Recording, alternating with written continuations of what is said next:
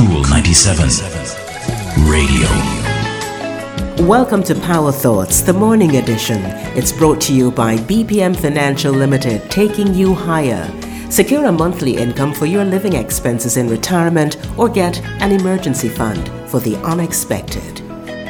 Let yourself feel the pain of losing. Grieve for a friendship that's over or a parent who's died. Pour out the anguish that comes with being fired from your job, laying a beloved animal to rest, having your pride and your stature and your belongings stripped away from you. Feel how much it hurts. Take absolutely as long as you need. Cry and wail, sob and fall to the floor if you must. Put everything else aside while your tears flow. Scream and bang your fists against something soft and cry out, why?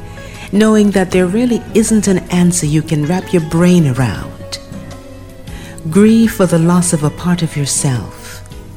When you're empty, when the grieving subsides, remember that this too shall pass, and that every time something dies, something else is born. Today's Power Thought is from Rachel Snyder. I'm Rosamond Brown. Talk to you next time. That's our Power Thought for today. It's brought to you by BPM Financial Limited, taking you higher.